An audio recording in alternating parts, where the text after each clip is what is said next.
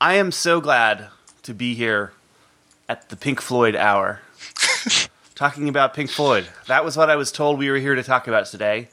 Our long-lost brother in arms said he would come back and do a recording with us on one condition. If we changed the topic to Pink Floyd.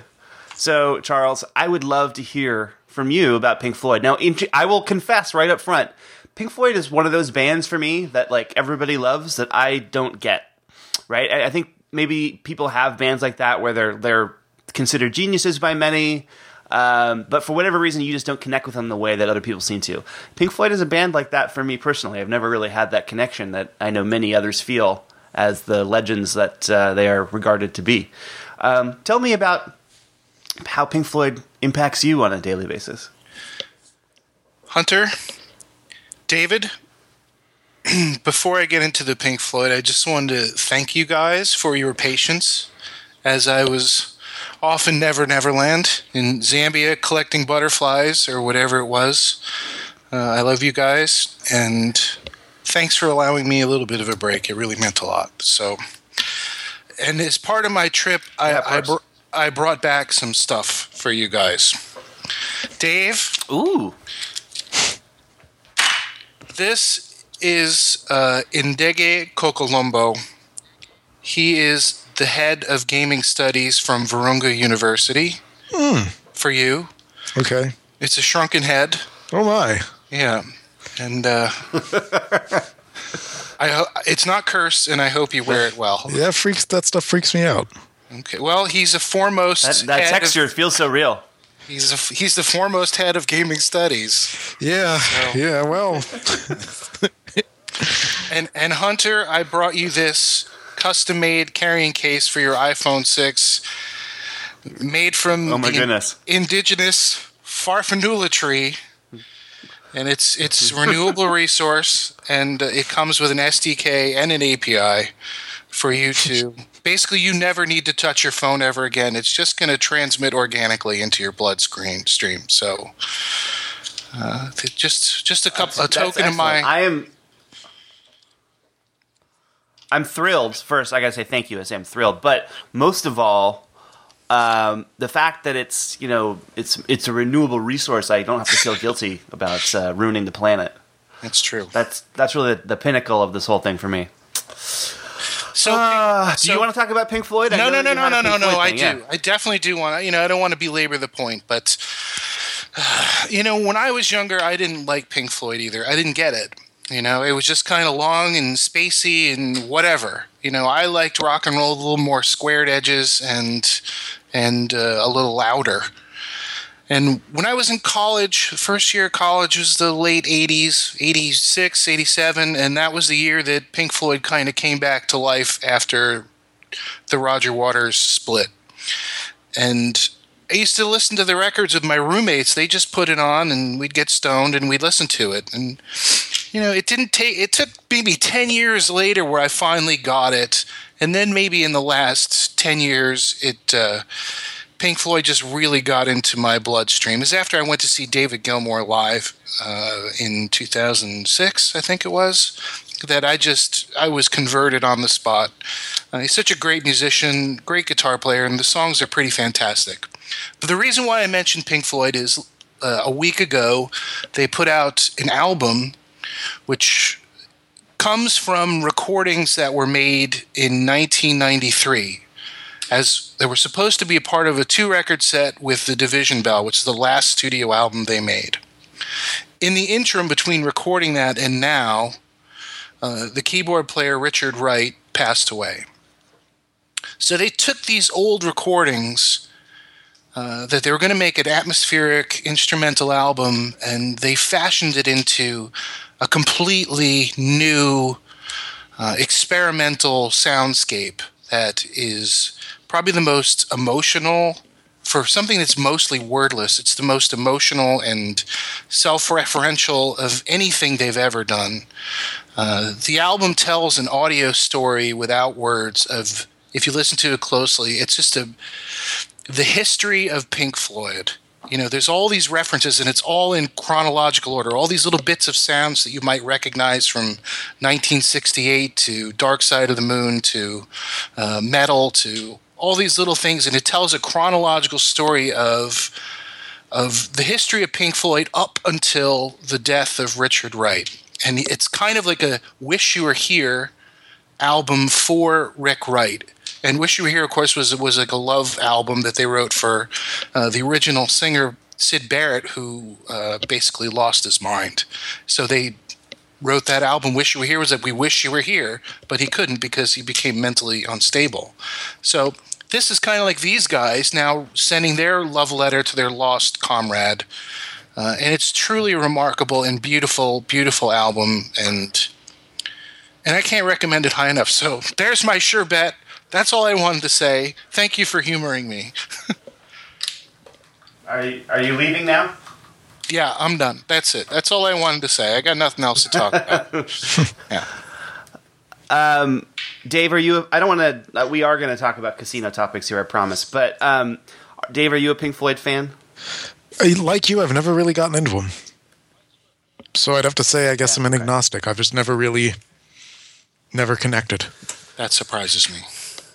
There's a lot of stuff I haven't connected with that I probably should have.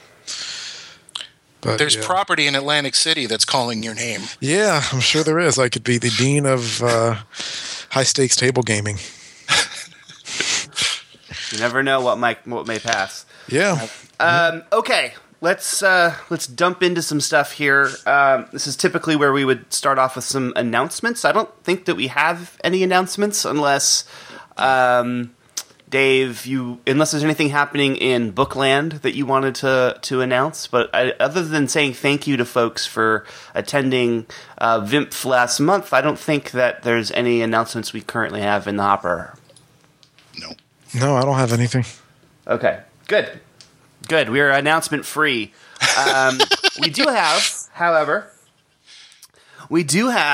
a reader question. So we once ever in a blue moon, somebody will write in and ask us a question, and so we got one here today from Kevin. I'm going to read this question. I think I know the answer, but it's interesting that it came up when it did because it's a topic that reappeared recently after many years of dormancy. So we'll throw it out there and see what we think. Here's the question. I read a weird claim in a Yelp review of Wynn Las Vegas. Now, I'm sure that in and of itself is not that uncommon. That there was a contingency in the sale of the Desert Inn to Steve Wynn that the golf course must stay a golf course, and that's why a big chunk of fairly prime real estate isn't being put to more use in a traditional Vegas way. At first blush, it doesn't seem like something Steve would ever agree to, but I can't imagine the revenue per square foot is very high for a golf course, especially when constant maintenance and weather extremes are factored in. So it doesn't seem too far-fetched to me in explaining why it still exists. I googled around, but I couldn't find anything, so I figured you guys would be the ones to ask. Any truth to this? Longtime listener, always learn something new. Thanks. Kevin. So I will, of course, let my co-host here opine. My understanding is that claim is not correct, that the folks at Wynn are free to do whatever they want with the land that they bought. Though the reason it hasn't been developed is just that the economics of building more Vegas resorts hasn't made sense. There were discussed plans and talk at least about putting stuff on that property that never came to fruition as the economy imploded. It's interesting. Steve Wynn recently was on the record saying that as long as he's alive, it will not be developed. But the impression I got is just that he's happy with what it is, and so that's the sort of line behind that. And also, if some amazing opportunity came along, I think eating that quote would be the easiest thing he'd ever done. So, am I on the right track here, or have I messed this one up? I have no idea. I have never heard that story before, but my thought is that if there were a contingency, there would certainly be some kind of statute of limitations, and Steve wouldn't abide by it anyway. Otherwise, he doesn't own the property, and he's not going to buy anything that he's not going to completely own and have the freedom to fully develop however he wishes. And I agree with him. He shouldn't develop it. And when there was the talk of that underwater convention center or whatever the hell he was going to put in the fairway back there, I thought that was a really bad idea. He's better off just buying another parcel straight to closer to the curb. There's plenty of property around, so. Yeah, there's not much reason to develop that now or for the foreseeable future, just because there's not really a lot of call for condos and that sort of thing. So, is he going to jam another 10,000 hotel rooms on there? You could build them. Could he run them in a Wynn-type style? I would say probably not. I would say there's probably a limit of how many rooms they can physically run and keep up their standards. And I don't know whether you would want to jeopardize that by just developing that land. Yeah, that's a good point. So, Kevin, thank you for writing in with your question. We always welcome questions from people out there. We hope we answered it in a way that makes sense to you. All right, let's talk some topics. There's been a lot of interesting stuff that's happened in the past few weeks since our last show was a live show, which was a little bit on different gaming industry topics as well. But now we will dig into some of the stuff that's happened in the last few weeks. So I have a list of some interesting stuff. Was thinking to start off with something which may not require all that much discussion. But, on this show, we've talked a lot about what's happening in Massachusetts.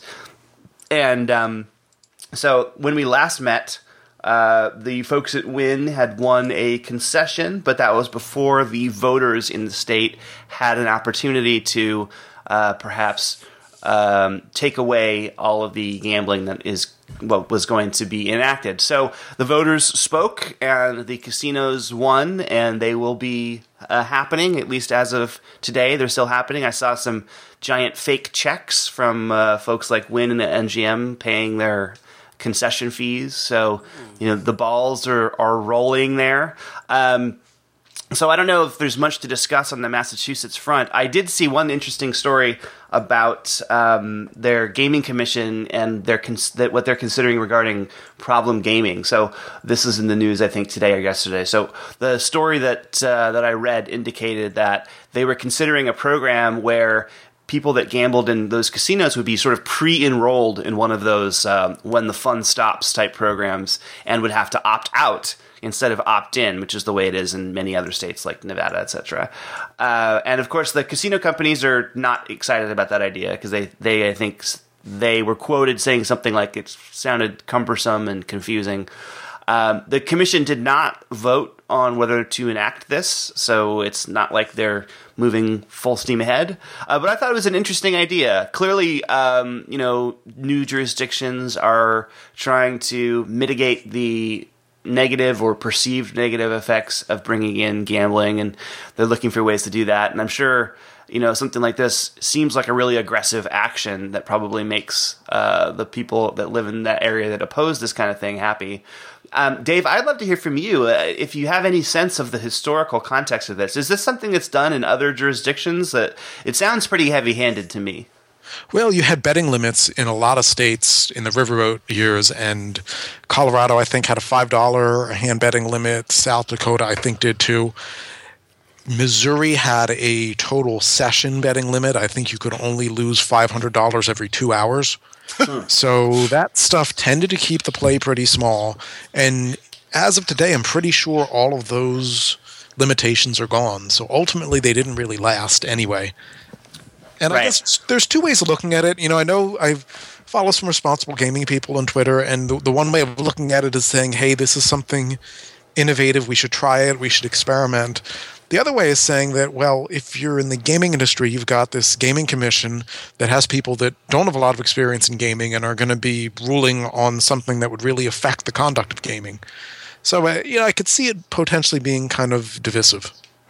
And I couldn't tell whose spokesman was saying what or which licensee was putting forth which statement, but it sounded like the casino folks were saying, like, hey, look, why don't we run these places for a couple of years and see how things go, see how big of a problem we have. And that's easy for them to say, right? But at the same time, it does seem prudent to factor in some actual data when making these sorts of decisions.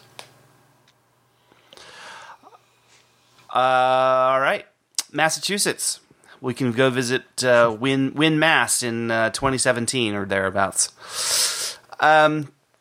Okay, let's zoom down the coast here. Stay on the eastern seaboard, and we will go to Dave's hometown of Atlantic City. We sort of had a meta conversation about this a while ago about how it seems like all we ever do is talk about bad things that are happening there. And unfortunately, I think the two things I have written down probably also fall into that bucket. But hopefully we can find a silver lining here. The two things that I want to mention are regarding, one, Revel, and two, the Taj. Why don't we start with Revel? Last time we tuned in, Revel was being purchased in bankruptcy court and was going to be reopened. It seems like that plan has been disrupted. Dave, what's going on with Revel? Well, it looks like the Brookfield group that was going to buy the place has withdrawn their bid to buy the place. So that means who knows what's going to happen. Yeah. I guess the stated reason was some kind of disagreement with some of the bondholders over bonds held for, I think, one of the sort of sub-properties, the power plant there. Yeah. It seems like a sort of minor quibble in what is a large overall deal. It seems like that could be resolved, but perhaps not. Interesting. It seems like Revel kind of signed a pretty big contract with the folks who bailed them out for the power plant, and there's guarantees of a lot of money for them to make on this, and they put in a lot of money to build it. So it could be hardball negotiations. It could be, that these guys didn't do their due diligence beforehand, or they bid just to get the property and hope they could, shake the flies off later on. But it doesn't look like it's going to go well. I remember, you guys can see if your memories jive with this, when the Aladdin was going through its bankruptcy. I remember the power plant thing there also being an issue because they had sold it off into a separate company and made some deals with the local utility, and it was like this big expensive time bomb that was problematic as they were trying to offload the place to what is Caesar's Palace folks. Interesting thing. But Dave, what's the status now, right? The place is not going to be sold. Is the bankruptcy, can other bidders come in and make a bid? That's what it looks like. I'm guessing they go back to bankruptcy court, but who knows, unless somebody else shows up and says I'm going to buy it. It's definitely a pretty chaotic situation. Yeah, it's unfortunate, especially given that they seemed like they had something in place and now having to go back to the drawing board. I mean, I guess it's possible that things could work out even better, but not what folks that were hoping to go back to work wanted to hear, I'm sure. Just down the street, Taj Mahal. They have talked about potentially closing that property, which to me is, in one hand, perhaps not unexpected, but also shocking. Just because I feel that's such an iconic property when you think of Atlantic City for so many years, whether it was, the top performer or not. It is what I think of when I think of Atlantic City, when I see sort of play back in my mind shots of the Atlantic City boardwalk from the 90s. I think of the Taj. It's sort of, to me, it would be like if the Mirage was shutting down in Las Vegas. Now, I wouldn't say that they're comparable in many ways, but to me, that's sort of how I see it. Obviously, Dave, you worked there. How likely is this shutdown? Do you have any sense? And what does this mean for the city? No, I don't. It would be pretty terrible because that would totally leave resorts kind of the last one standing out of these four properties at that end of the boardwalk. So Revel's gone, Showboat's gone, although I guess Showboat's going to become a branch of Stockton College in New Jersey, which used to be called Stockton State College. So Revel's going to have a Stockton campus. Showboat's going to have the Stockton campus. Taj, if that closed, that would be pretty bad. That would be really, really bad. Yeah. Not only are we talking about, of course, people's jobs, but a really large property, iconic, that is shuttered and shut down. I mean, Chuck, you, in all of your visits to Atlantic City, can you imagine it without the Taj? Absolutely not. It's, when I was coming up as a kid, teenager, the Taj Mahal was the thing. You couldn't go a day without seeing Donald Trump on Live at 5 with Sue Simmons and Chuck Scarborough yapping about his hyping up his property. You know, it was the biggest, hugest thing. The biggest, most massivest, opulent casino ever.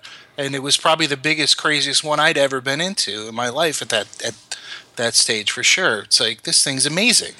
The thought that it's going to close, yeah, I can't fathom it. I really can't fathom it. But, you know, as I know you guys, I know Dave, you probably read it, and I'm sure Hunter, you read it too, that the New Yorker article about the America's casino saturation problem, it lays out the argument really, really clearly why all these properties are closing. Because there's a casino in every block at this point. Every state, every neighborhood, every city.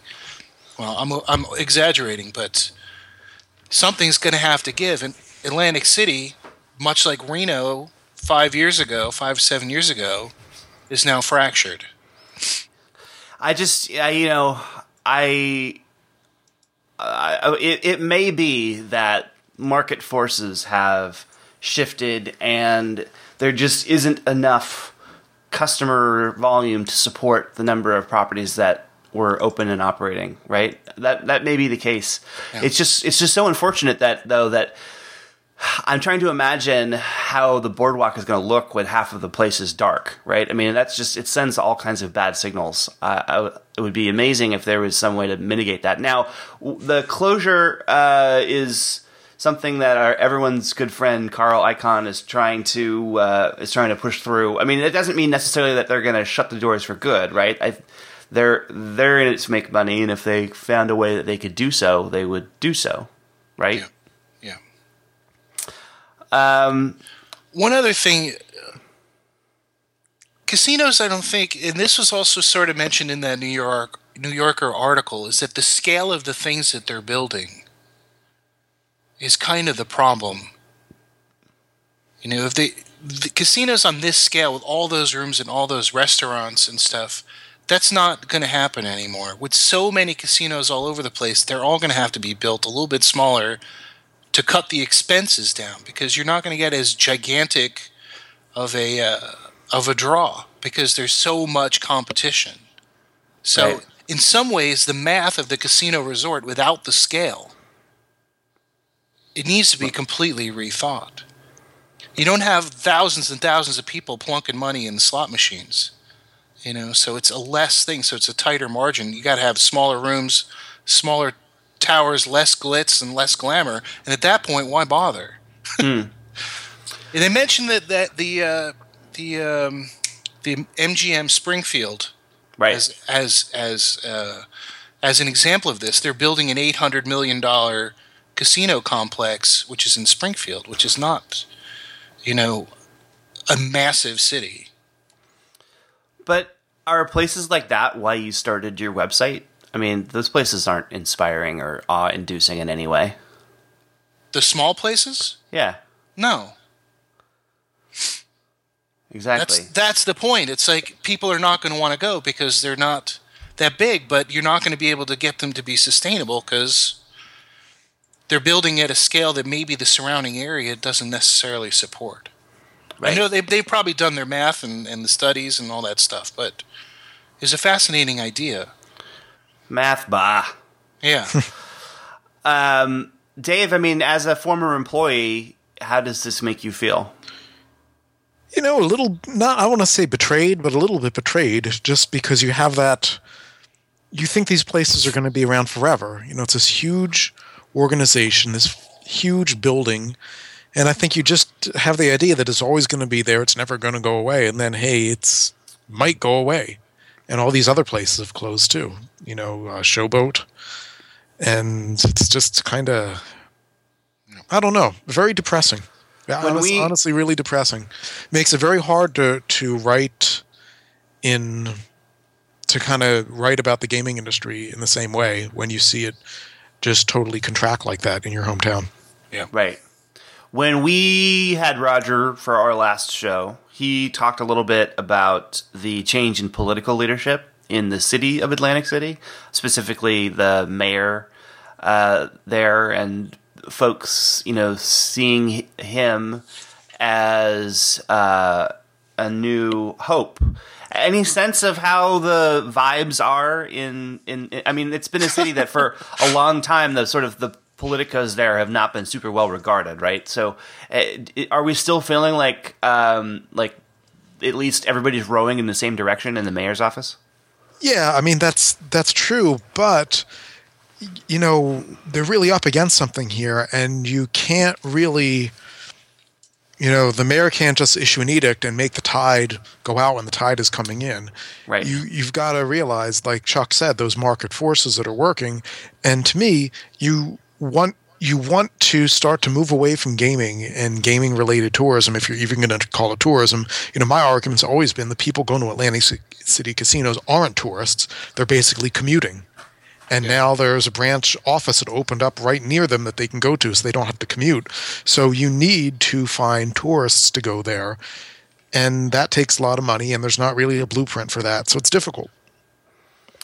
Yeah, my uncle is he's a card counter. He's a professional card counter. He lives in Cherry Hill, New Jersey, and for 30 years or so, he was commuting to Atlantic City to go count cards. They knew he was counting cards. He had a little posse, a bunch of guys. They didn't really push the bets too hard, but he stopped going. Now he goes to the other joints. So he doesn't go to Atlantic City anymore. He'd rather go to Pennsylvania. Because to him, a card game is a card game. He doesn't care. Card game is a card game. Yep. And it's so scarce in Atlantic City now that he'd rather go there. So, what? And it's also hysterical. Just a little thing. How the mayor of Atlantic City's name is Don Guardian. Is that correct? Yeah, Don Guardian. Yeah, doing a good job. He's doing his best. He's coming into it kind of late. The cool thing is that the chief of finance or something, or some kind of fiscal officer, his name is Jack Potts. That's so awesome. Don Guardian and Jack Potts. Yeah, that's a good one. I like that. Yeah, but they were trying to do their best with they've been dealt a really bad hand, and you don't take decades of, hey, maybe we should diversify. No, why bother? We've got so many quarter slot players coming in. It's not going to matter. Well, now you've got casinos in Connecticut. Oh, no, they'll still come. It doesn't really matter. And that's always been the attitude there, that people are going to come, and now we're seeing that they're not. So they kind of needed to be doing a lot of this stuff for the past 30 years, and they haven't. And that's why it's problematic now. Right. People will come, Ray. People will come. I sort of invoked the Mirage at the top of this conversation. The Mirage is turning, I think, 25 this year. Vegas icon, clearly. Let's sort of play a little game here for just a moment. What would have to happen? What kind of forces would have to conspire for Las Vegas to end up in a situation like this, where a place like the Mirage had to close? Is that something that you could even see on the horizon, given what's happening in the world? Oh, yeah. Okay, so let me tell you a couple things. Number one, Chinese government clamps down and says no visas for people who want to go to the U.S. So no Chinese citizens are going to travel to the U.S. We don't want to do that. Yep. Number two, you can throw in some kind of SARS type thing that disrupts air travel for a year or two. Maybe just something that shakes that up. Number three, another financial crisis in the U.S. Yep. It's something that drives away, so business travel starts to fall. They're on it's a thinner knife edge than you think. And Steve Wynn, one of the most insightful things that I've ever heard him say is that throughout the history of Las Vegas, in any given day, half of the casinos in the Strip were this close to going bankrupt. He just said that's the nature of it. And he said that a while ago. I don't know if that's still his view. I kind of suspect it is, because the last time I talked to him, which was a while ago, he was kind of pessimistic and saying, well, look, all these companies, himself included, have lost so much in equity that they're never going to get it back. That was kind of gist of what he's saying. So we're a lot it's a lot more fragile than people think, is what I'm saying. So it's not totally inconceivable that that could happen. And, there's a lot of times when it could have happened. If you look at the recession, if Macau closes down in 2009, then, LVS clearly goes in the tank. Yep. Right. And a lot of other, and then probably Wynn and MGM might have followed them. So it's dependent on a lot of other things. So yeah, I think it could happen. There's no reason why it couldn't. This is the reason why the LVCVA spends so much money marketing the city to make sure that this never happens. Right. Oh, Chuck. I've got another three things. Caesars goes bankrupt, and they have to break the property up in an ugly, disgusting way. So let's hold the Caesars stuff because we're definitely going to talk about them. My other one is Twitter goes down. If Twitter goes down, then Las Vegas is going to stop. Absolutely. Fair enough. Yeah, just groan. It's not. Yeah. Yeah, you clearly didn't spend all your time away writing good jokes. Sorry, I couldn't resist. So I'm your pin cushion. Before we close this out, I'll play everyone's favorite game. What would MGM do? So let's say that MGM was faced with an economic disaster that basically they had to severely limit the amount of money that they were spending on a daily basis. Chuck, which property do you think that they would close first? On the Strip? Yeah, in Las Vegas. Oh, boy. Well, I think it'd be Circus Circus would probably be the first one, and the other ones would all just drop down a tier. They'd all drop down quite a bunch, and they'd probably sell Mirage would be the next thing. I think it would be really hard to predict. I mean, obviously, we're making up fake scenarios, so we don't know exactly what's going on. But if they were really hurting, they would want to. They might be forced to go bigger than than just a circus. I could see a property like the Mirage actually being one that doesn't necessarily have to exist if they had to shed. I mean, for the same reasons that you could imagine them selling it, if they had to sort of shed part of their portfolio, it's got overlap with some of the other stuff that they already have.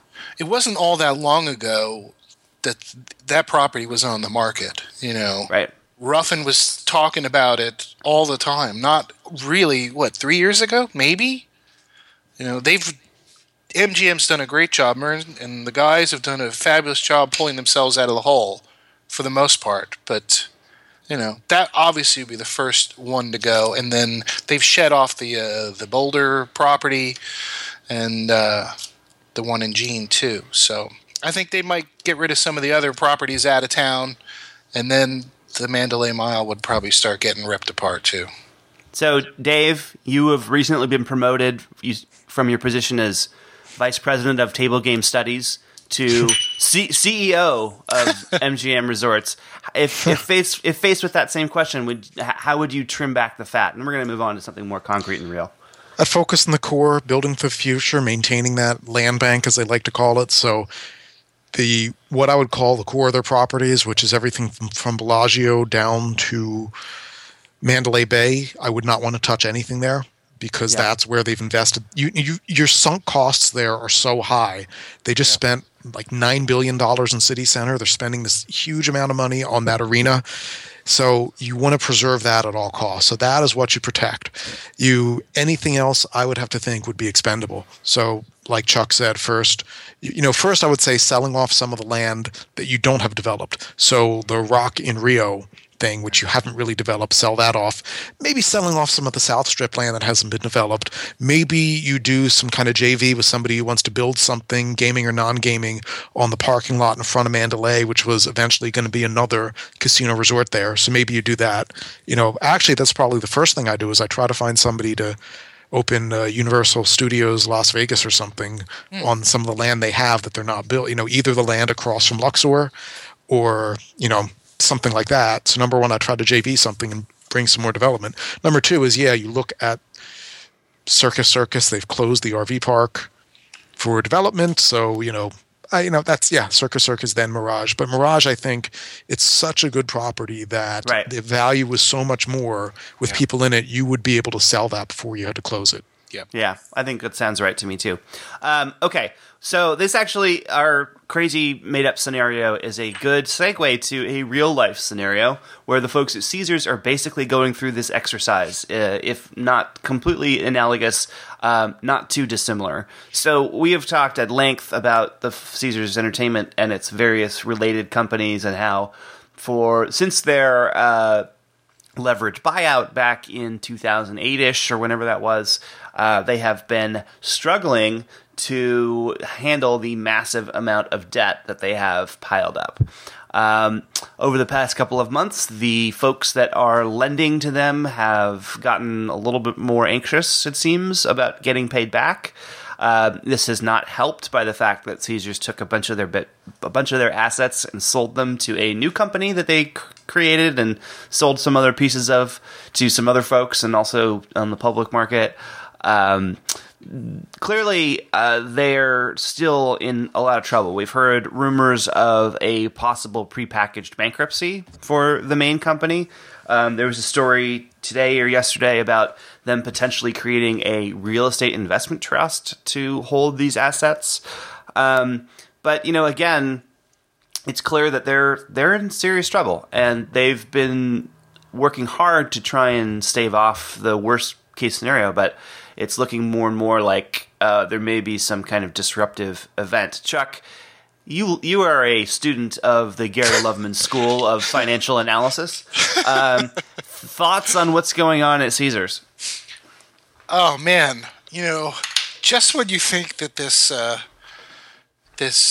shell game was confusing, it becomes a 8-dimensional psychedelic excursion into how to split things up. Quite fascinating. I remember on the show when I was in Zambia, Dave mentioned the seeing a new website domain. Change your email address. Change this in your address book for total rewards. I saw that too, exactly at the same time, and there's so much of this stuff, the way they're slicing it up and hiding it and trying to keep track of it. It is absolutely brilliant. This is like the greatest facade of hiding shit you've ever seen. The real estate investment trust is really the icing on the cake and the cherry, and I don't know, another cake on top of it. The fact that they're gonna saddle the debt with the CEOC operating company, which is the company that holds the 44 of their properties and the Total Rewards network thing. They're going to saddle that thing with the debt and then split the real estate into the investment trust. So the company CEOC that's holding the properties and the debt is going to pay rent to the real estate investment trust. So now what happens when they finally bankrupt CEOC? The investors who are holding the real estate investment trust are going to be left holding no income because they're going to bankrupt the company and have to renegotiate all over again and move the shells around. Pretty amazing. Sears is doing the same thing. They've been in all sorts of crazy trouble with their majority owners just been pouring money into the company, and they just started doing a real estate investment trust as well to try and save themselves from the complete collapse. So this is getting pretty close to we're going to see the blood. So, Dave, I would love to hear from you, especially being in Las Vegas, if you get a sense, is there like any kind of a general vibe around the health of the company? And if so, if that's changed. So I'd love to hear that. But my next question also to you, why haven't we seen any asset sales, right? If they're so desperate to raise cash, there are definitely assets you could imagine that they could divest that would bring in some money, places like the Rio. Well, we haven't seen that yet. Why not? Well, don't know. A lot of it might be because of how the assets are entailed. What the mortgage covenants are and things like that. So I think that's one of the reasons why we haven't seen them sell yet. Also, you've got to say, well, what kind of market is there for it? You've had the LVH on the market for I don't even know how many years, and Westgate bought it, which probably you wouldn't say this would be the number one company you would think about to come into the gaming environment in Las Vegas. So, I don't know if those regional companies just don't want to come into Las Vegas, or if the price is too high, or what the story is, why you haven't seen more properties being sold. Yeah. Do you think that, assume that they are forced to file for bankruptcy, Do you think that Gary Loveman will continue in the leadership role? Would that action be sort of a black mark on his record, or is what's happening to the company just entirely because of bad luck, the timing of their LBO? Well, look at how many times Trump's properties went into bankruptcy.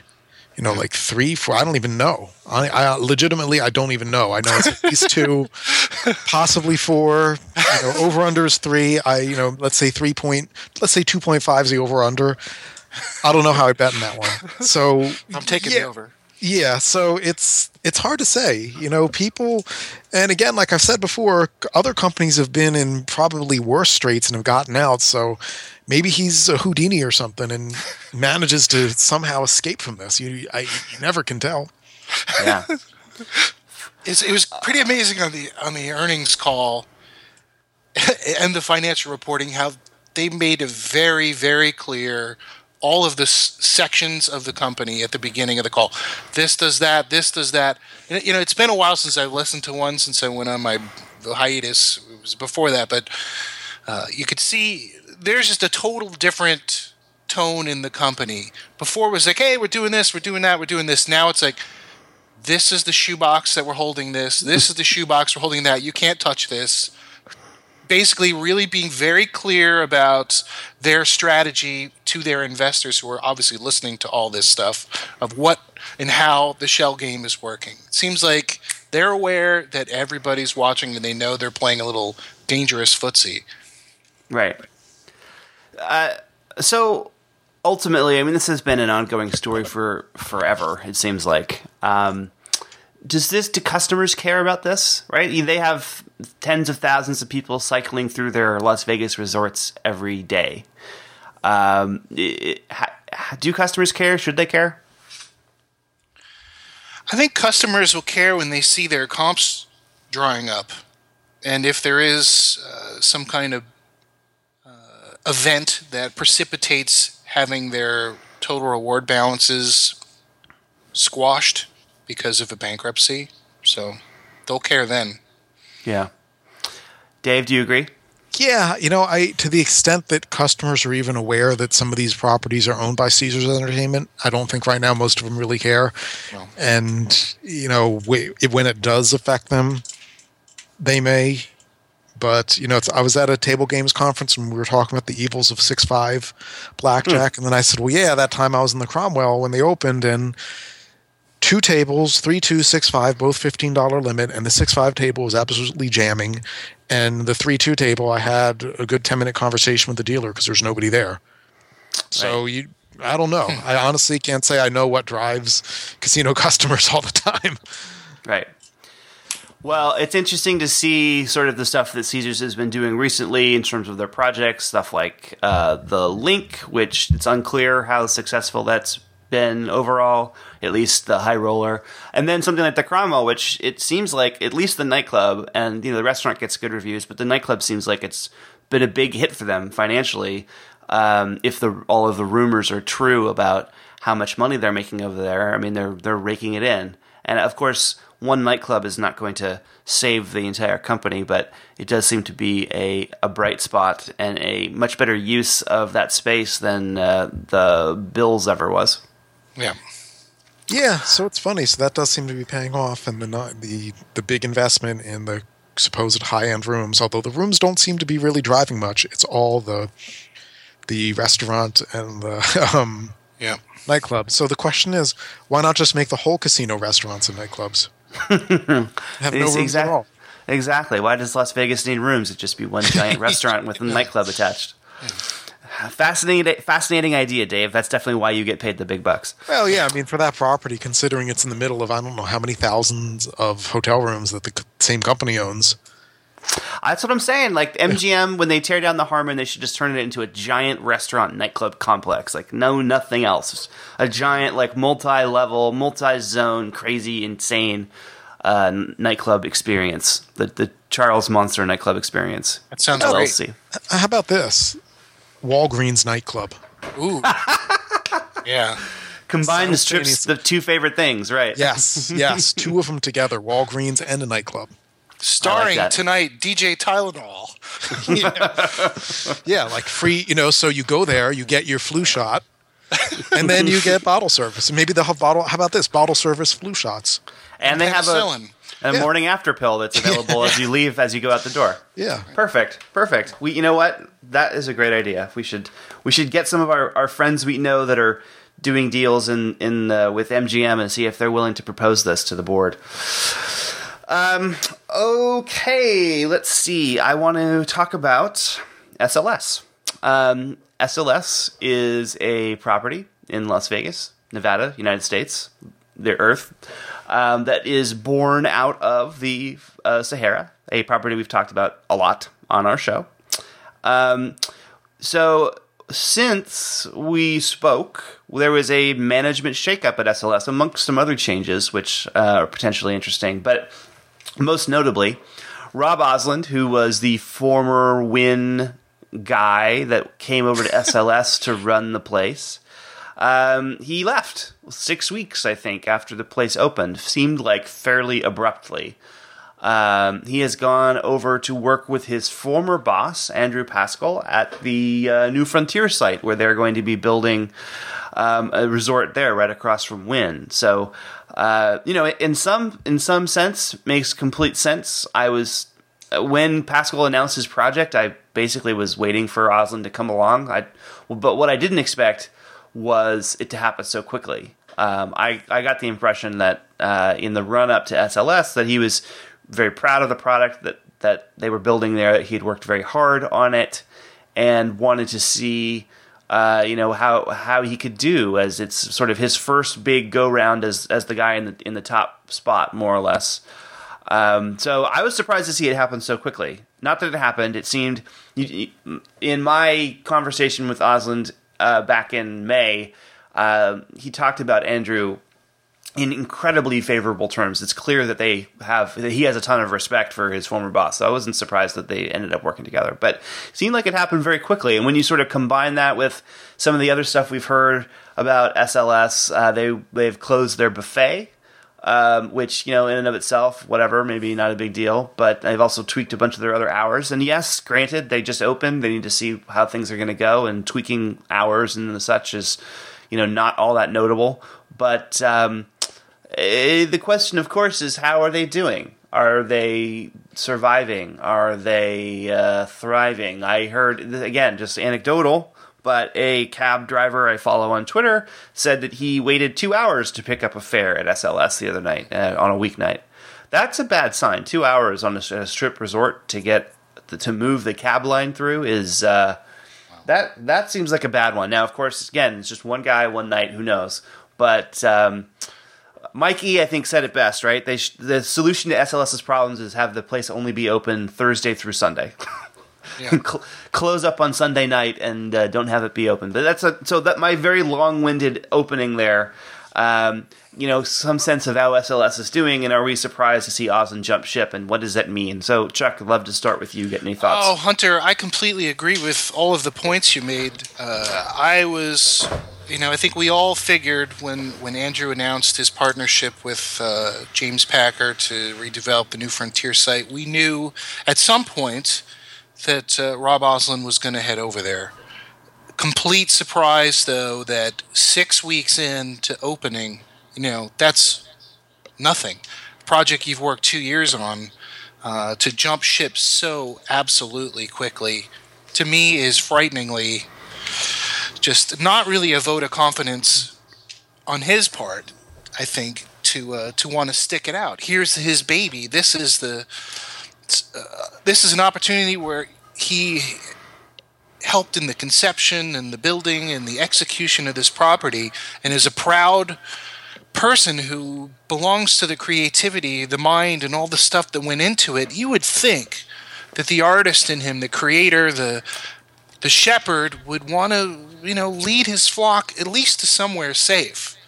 You'd feel that sense of responsibility no matter what, to ensure that things are done, to fix the mistakes, to see how people actually use the product, to iterate, to make some changes, to learn, to grow, to fix it and make it happen. The fact that he cut the cord immediately, that shows he really did not have any kind of, emotional, too deep of an emotional attachment to this product. Not surprised he went to Andrew.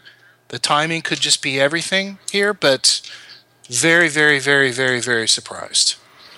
Yeah, exactly. I think it's just that it's that timing that just seems, of course he knew that an announcement like this would definitely be looked at negatively, right? Especially absent any other information to contradict that. Mm-hmm. It can only be read as like oh shit, something's not working here. Yeah. And just the question is how much. Dave, were you surprised by this move? A little bit surprised, but when I was doing the tour with Rob and I said, "Oh yeah, wow, how about this?" Because the announcement had just come down. He said, "Well, haven't really talked to him about that," and I guess I'd love to hear more about that. So kind of was not telling me anything, which might tell you something. I don't know. He was playing coy. Yeah, that's totally possible. Clearly, when he's promoting the launch of the property that he's worked 18 months on, that's not the time or the place to talk up, even if he's not going to go to it, his close friends' newer and bigger property that's going to open. So he's totally doing the right thing there. Honestly, I'm not surprised, and I could see if it was just on the eve of the opening, but he got them through the opening, and I think it's a once in a lifetime chance for him to do this kind of project. So I'm not surprised that he's done it. You think it's a once in a lifetime chance for him to work on this project with Andrew? Because he did Encore, which is pretty much a once in a lifetime chance. And now he was actually the boss of SLS. He's not really going to be the boss of this project, I don't think. He might not want to be the boss at this stage in his career. He might just want to. It's like if, I don't know, we stopped doing Vegas Gang and I was running some other podcast somewhere and then you said, "Hey, I'm starting up another podcast. Would I leave that podcast and come work with you?" Yeah, I probably would, just because that's a really positive relationship and experience. So I totally understand it. I have a little tear right now. Yeah, I know. Death. There will be an end. Dave, again, sort of, as a guy that's out about on the town every night, just wondering if you have any sense of how SLS is doing. Is it being talked about at all, I guess, is the first question. And if so, is it being talked about in a positive or a negative light? I don't think people are talking negative. I think that it's just people think that the property hasn't really caught on yet. At the main event of VIMF and the undercard, I believe I asked people multiple times what they thought of SLS. And the reaction was generally unenthusiastic. Not like, yes, I loved it, or yes, I hated it. It was just kind of whatever. It's not that people are talking bad about it or talking great about it. They're not talking about it. Is really kind of and that's a problem with the new property. Hopefully, to have this buzz, it doesn't. Maybe it does within the code or their tribe or the network of SBE zombies, but generally, no. I mean, the question, of course, is like, how much runway do they have? Clearly, and I don't know what their financial structure is like, but if it is the sort of line I keep hearing is that it's pretty empty on the weekdays, and then it's got some people there on the weekends. That at some point they need to make enough money to cover their expenses and hopefully return some profit to these people. The question is how long? What did they plan for? Did they plan for a couple of weeks of this and then it catching on? Did they plan for 6 months? Did they plan for a year or more? It may be that this is all part of the plan, and they hoped it was maybe doing a little bit better, but they're in good, solid shape. It's impossible to know without additional information, but it does seem like some of the early signals are at least they're not showing that it's an overwhelming success, right? They may not be telling us that it's a failure, but they're not showing us that it's blown the doors off the place. Well, the financial structure, if I can remember correctly, is Stockbridge holds the notes of the real estate, and the property itself. The funding, is like $250 million of that came from J.P. Morgan, and then there was a matching amount, which is EB5. So half of that stuff, they don't really have anybody breathing on their neck. They have a disorganized group of individuals who are breathing on their neck. That they do have to pay some of that back for EB5 people. Is that correct? Do you remember? Yeah. I mean, they're making this. They do. Yeah, exactly. EB5 people do have to be paid back. Yeah. But it's a little more lenient. Then J.P. Morgan, as a bulk investor, somebody who put in $250, they say, you guys aren't paying us. There's definitely the J.P. Morgans of the world and the large group of disorganized investors.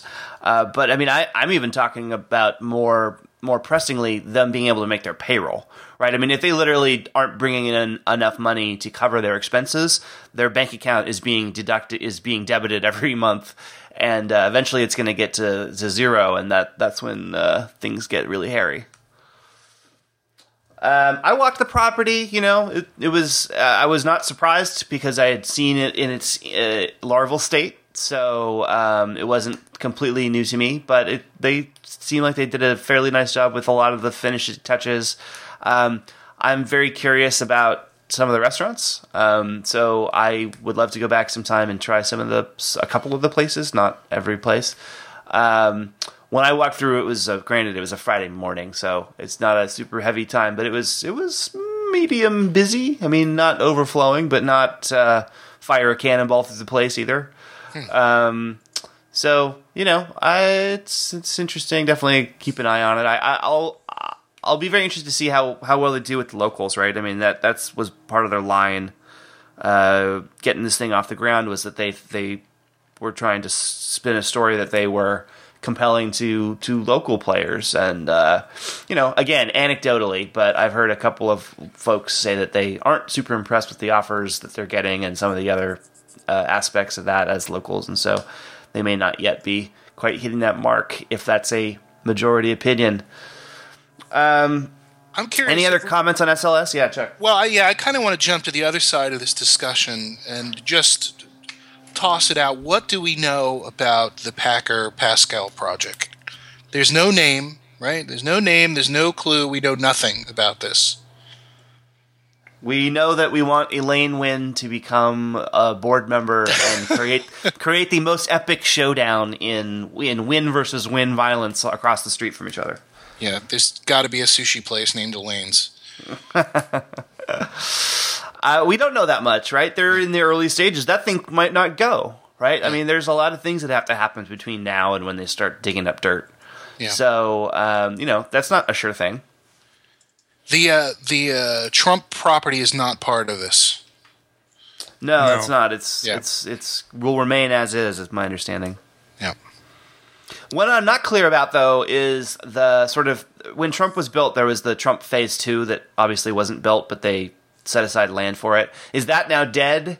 And is that land part of this? Like, was it reclaimed into this project, or is that still a portion of that set aside for future Trump expansion? There is a map on the Crown Resorts latest earnings deal, which shows the whole. I'm looking for it right now, but it shows the whole. I can't find it, but it shows the whole property, which is theirs and what isn't theirs. Okay. But it seemed like the chunk in the far corner there was still the stuff that wasn't developed was still tagged as not theirs. Okay. So there's the part with the Trump right there that's across the street from behind the fashion show. Yeah, well, MGM has that office building right there too, right? I mean, MGM Resorts has like their design teams in that building and a bunch of other folks as well, which is right there as well. Yeah, I don't know. It's interesting. Obviously, the Packer, Crown, Pascal, Osland conglomerate is super interesting. We all, I think, regard them as like serious players and worthy of our respect. Will they build a great place? I don't know. We'll see. I mean, it'll be really interesting to see.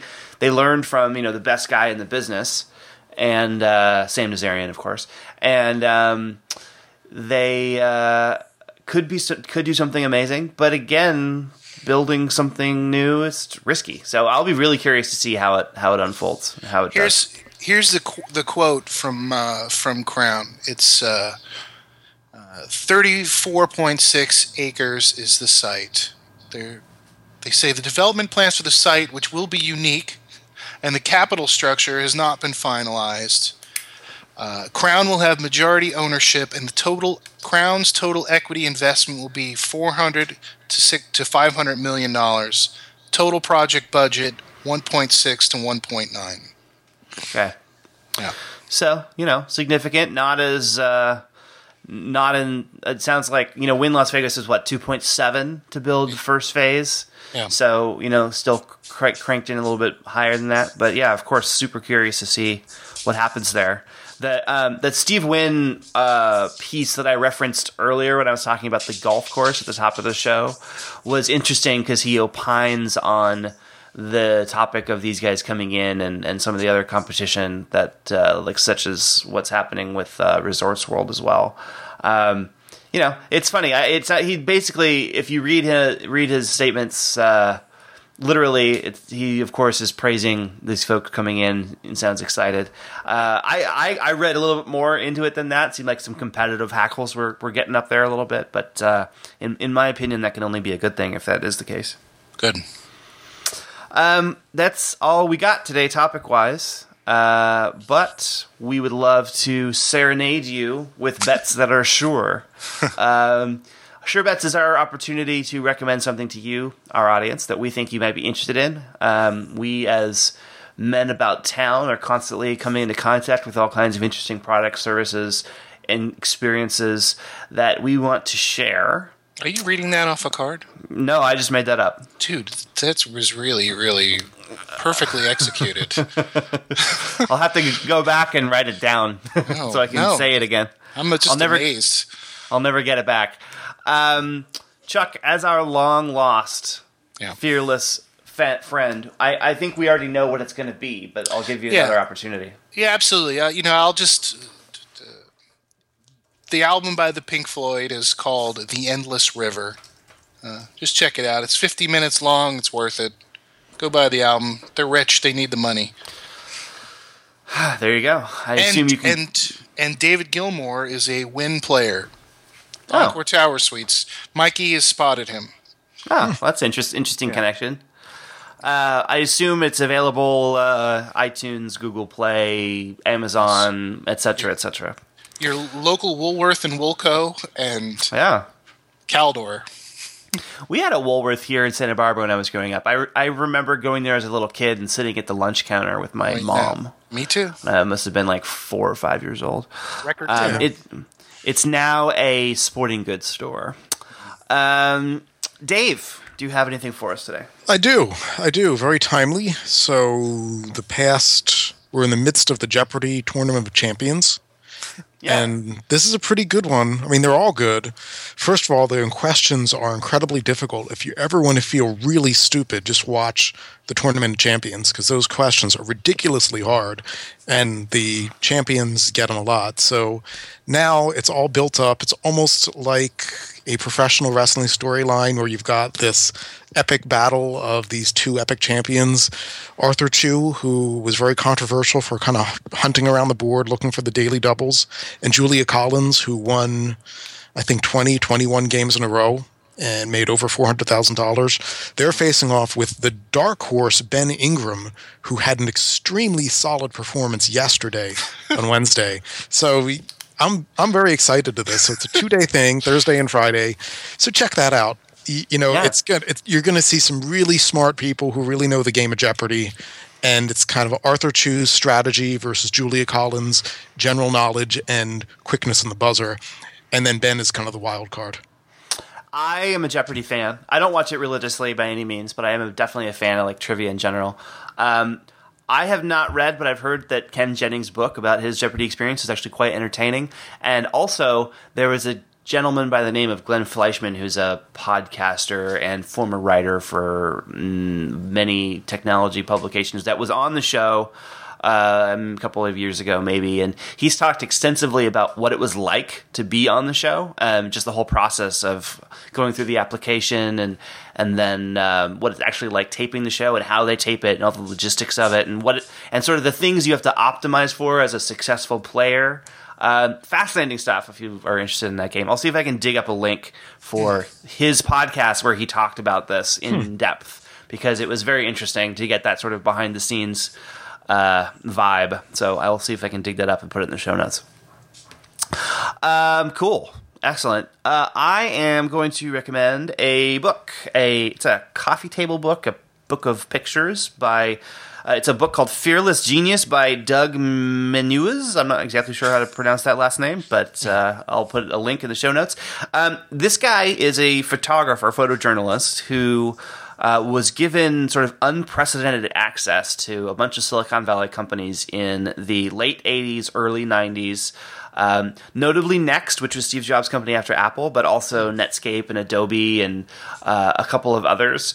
And it's really interesting to see these photos of these people building these companies and creating this stuff, especially if you know sort of the Next story, sort of flamed out, didn't achieve what it was supposed to achieve, but got bought by Apple and sort of reinvigorated the company and turned it into what it is today. To see this sort of inside look that you don't normally get to see, I'm going to actually have the book in front of me, and there's one particular caption that I'm going to read because it's just, I wasn't going to do this, but now I just have to because it's so funny.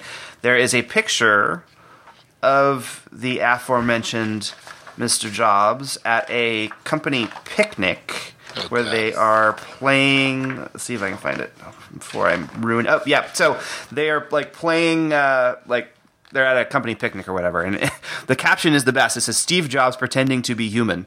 And he's playing with a beach ball, which is just, he looks so out of place, which is just, I think, super funny because of the context. But yeah, I would totally recommend this book if you are into technology stuff. It's some pretty pictures, some interesting history.